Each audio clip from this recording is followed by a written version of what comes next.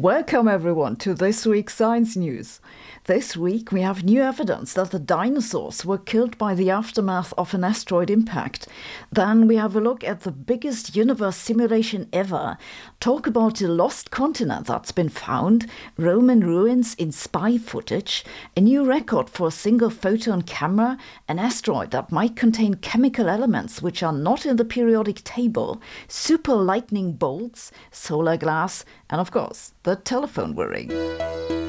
A new study that just appeared in Nature Geoscience supports the theory that an asteroid impact was the reason why the dinosaurs went extinct. In 1980, the American physicist Luis Alvarez and his son Walter put forward the hypothesis that a massive asteroid impact was the reason for the mass extinction of the dinosaurs. They thought that the asteroid caused massive tsunamis and firestorms. It also kicked a lot of dust into the atmosphere, which blocked the sun. That killed off a lot of plants, and in turn, the dinosaurs starved. At first, their idea was heavily criticized, because that's how it goes if physicists talk about anything but physics. But the discovery of a huge impact crater in the Gulf of Mexico a decade later provided strong evidence for it.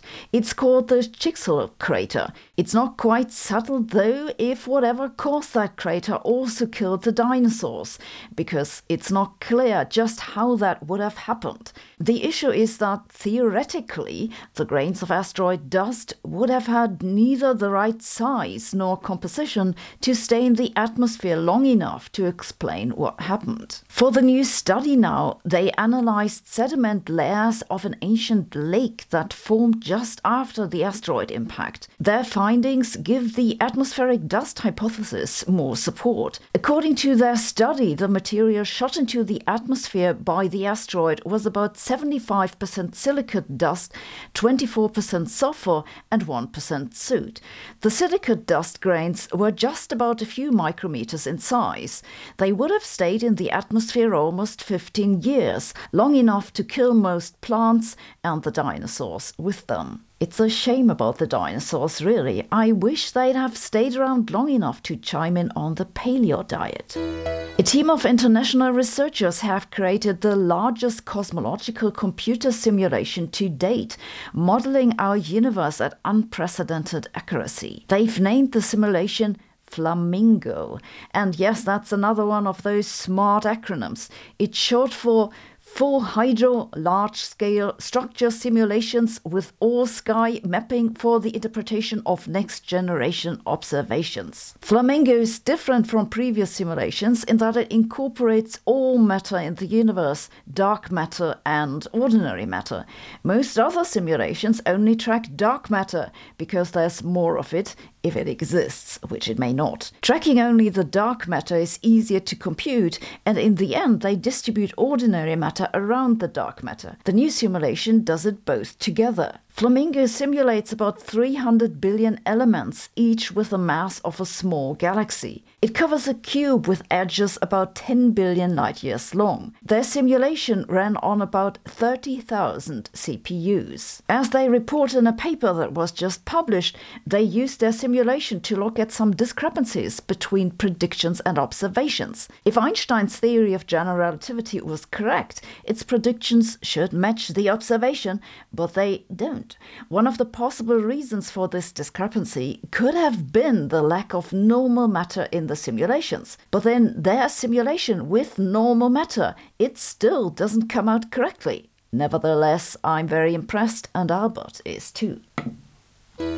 A few weeks ago, we talked about a group of Dutch geologists who said they found a new tectonic plate. Today we have another Dutch team which says they found an entire lost continent. The Dutch seem somewhat paranoid about losing land, don't they? The lost continent is called Argoland. That might sound like something from the Lord of the Rings, but Argoland is believed to have been a real microcontinent, which split off from Australia 155 million years ago. It then supposedly floated north towards Asia before mysteriously disappearing into the Earth's mantle. Or at least that's what geologists thought is what happened. They don't really know because there's been very little evidence of the continent's existence. For the new paper, they collected new evidence from stone samples on islands in Southeast Asia and the northwest coast of Australia. They then used the shapes of the known continents and their geological makeup together with the new information from the samples to create a computer model. They found that these shapes, their makeup, and their expected drift fit together, and they do fit with the Argoland hypothesis. The largest bits of that lost continent slide into place in modern-day Myanmar and Indonesia, and it all fits together. If microcontinents are a thing, can I call myself a micro-billionaire? A group of anthropologists from Dartmouth College has found Roman ruins in declassified Cold War footage. They looked at Roman forts built in the Fertile Crescent, that's an area in the Middle East off the coast of the Mediterranean Sea. The Romans built forts there probably around the year 200. Already in the 1920s, a man named Father Antoine Pourbar used a World War I plane to take aerial photos of the area. He found those forts and claimed they were a defense line. For the new study, they looked at this area again in footage from Cold War spy satellites and arrived at a different conclusion. They saw the same forts that Pourbar had found, though one can see how much they degraded in the years between the 1920s and the Cold War era. But more importantly, they found a lot of other forts too. The top half of the image here shows the ones that were already known, suggesting a defense line. The bottom half of the image shows the forts found in the new footage. This suggests that the Romans used their forts to facilitate trade across the region, which agrees with the idea that the area was the center for cultural exchange during the Roman Empire and not so much a defense line. Fascinating. According to my theory, the Romans even had a space program. It just never took off because their togas didn't fit into the spacesuit. Researchers from the National Institute of Standards and Technology, NIST, say they've created the world's largest single photon camera. A photon is a quantum of light. It's the smallest possible unit of light. So single photon cameras are as sensitive as a camera can possibly be. The new camera contains 400,000 pixels, which is about 400 times larger than the previous record holder camera of its type. This is an example of an image it produced. The new camera is made up of a grid of super thin wires which have electric currents flowing through them. To properly work, the wires need to be cooled to near absolute zero temperature. Then they become superconducting, the currents flow without resistance and basically without noise. That's why the camera is so sensitive. When the photons come into contact with the wire grid, they interrupt its superconductivity. The detector collects the locations and intensities of these disruptions and forms an image from that. The NIST team plans to put this super sensitive camera to use in a variety of fields, including imaging faraway galaxies, photon-based quantum computers, and even biomedical applications which use near-infrared light for imaging. I really like this, but what I'd like to know even more is if you work on single photon cameras, what do your targeted ads look like? By the way, this video comes with a quiz that lets you check how much you understood.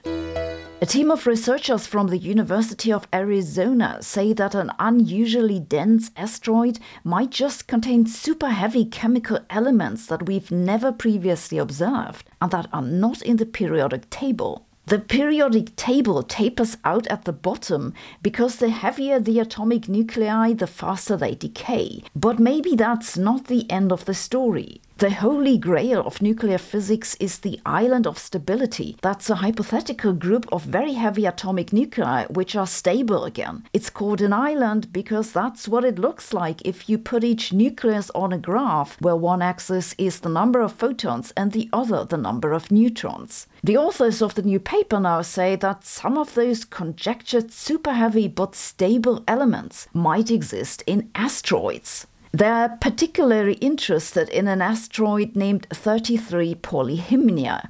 It floats around in our solar system's main asteroid belt between Mars and Jupiter. According to instrumental readings, Polyhymnia is far denser than any conventional material humans have ever observed. The heaviest naturally occurring element on Earth is osmium with atomic number 76.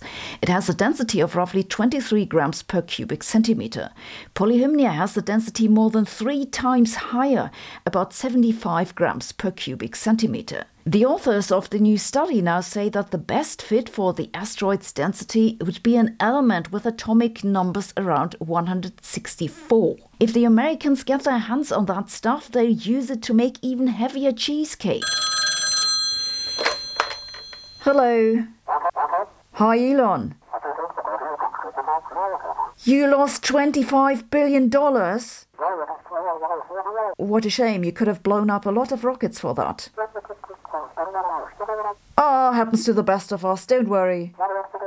Love you too. Bye. A team of geologists say they figured out a key ingredient for lightning superbolts. About 100 times per second, a lightning bolt hits Earth somewhere. But superbolts are not your ordinary lightning. These bolts can be up to 1,000 times more powerful than normal lightning. Luckily, you don't have to worry about them wiping your neighborhood off the face of the Earth, at least not much. They make up only about 0.001% of all lightning strikes, and most of them come down over the sea. The land areas most affected are Chile and Western Europe. Scientists have tried to figure out the mechanisms behind these superbolts for quite some time, but it's remained a mystery how they form and why they occur in those specific locations. For the new paper, they used new data from a global network database and looked for patterns. They found that the energy of lightning bolts increases when they're created closer to the surface of Earth. They say that makes sense because that makes the electric discharge more powerful. It happens more often over the Northeast Atlantic and the Mediterranean because in the winter cold air masses hang low there, and in Chile the altitude is high while storm clouds push down on the mountains. So if you live in Chile or the UK and go out in a storm, better avoid waving your fist at the sky. An Australian solar glass company has just received a $30 million investment, pushing the concept of a power-generating window closer to consumer hands. The company Clearview Technologies has created panels of solar glass, which look like normal sheets of glass, but also generate electricity like a solar panel. They collect their electricity by harvesting infrared and ultraviolet light, which are both invisible to the human eye, while letting most visual light through. Clever. The glass collects energy with the help of a nanoparticle layer in the middle of the glass, as well as a special coating on the surface that selects parts of the light spectrum. The nanoparticle layer captures most of the infrared and ultraviolet and transports them to photovoltaic cells around the edges of each panel. The interior coating helps the nanoparticle layer do its job by deflecting any infrared and ultraviolet light back to the panel. That way, the photovoltaic cells can collect more energy. Clearview is not the only company that's working on this kind of technology, but this big new investment will bring their products closer to mass production and to the consumer market. The company says that currently 10 square meters of its glass can generate up to 1.35 kilowatt hours per day under ideal circumstances. That's about as much as a solar panel does on 1 square meter. So it's probably not going to charge your electric vehicle unless you park it in a literal greenhouse. Thanks for listening. We'll be back next week.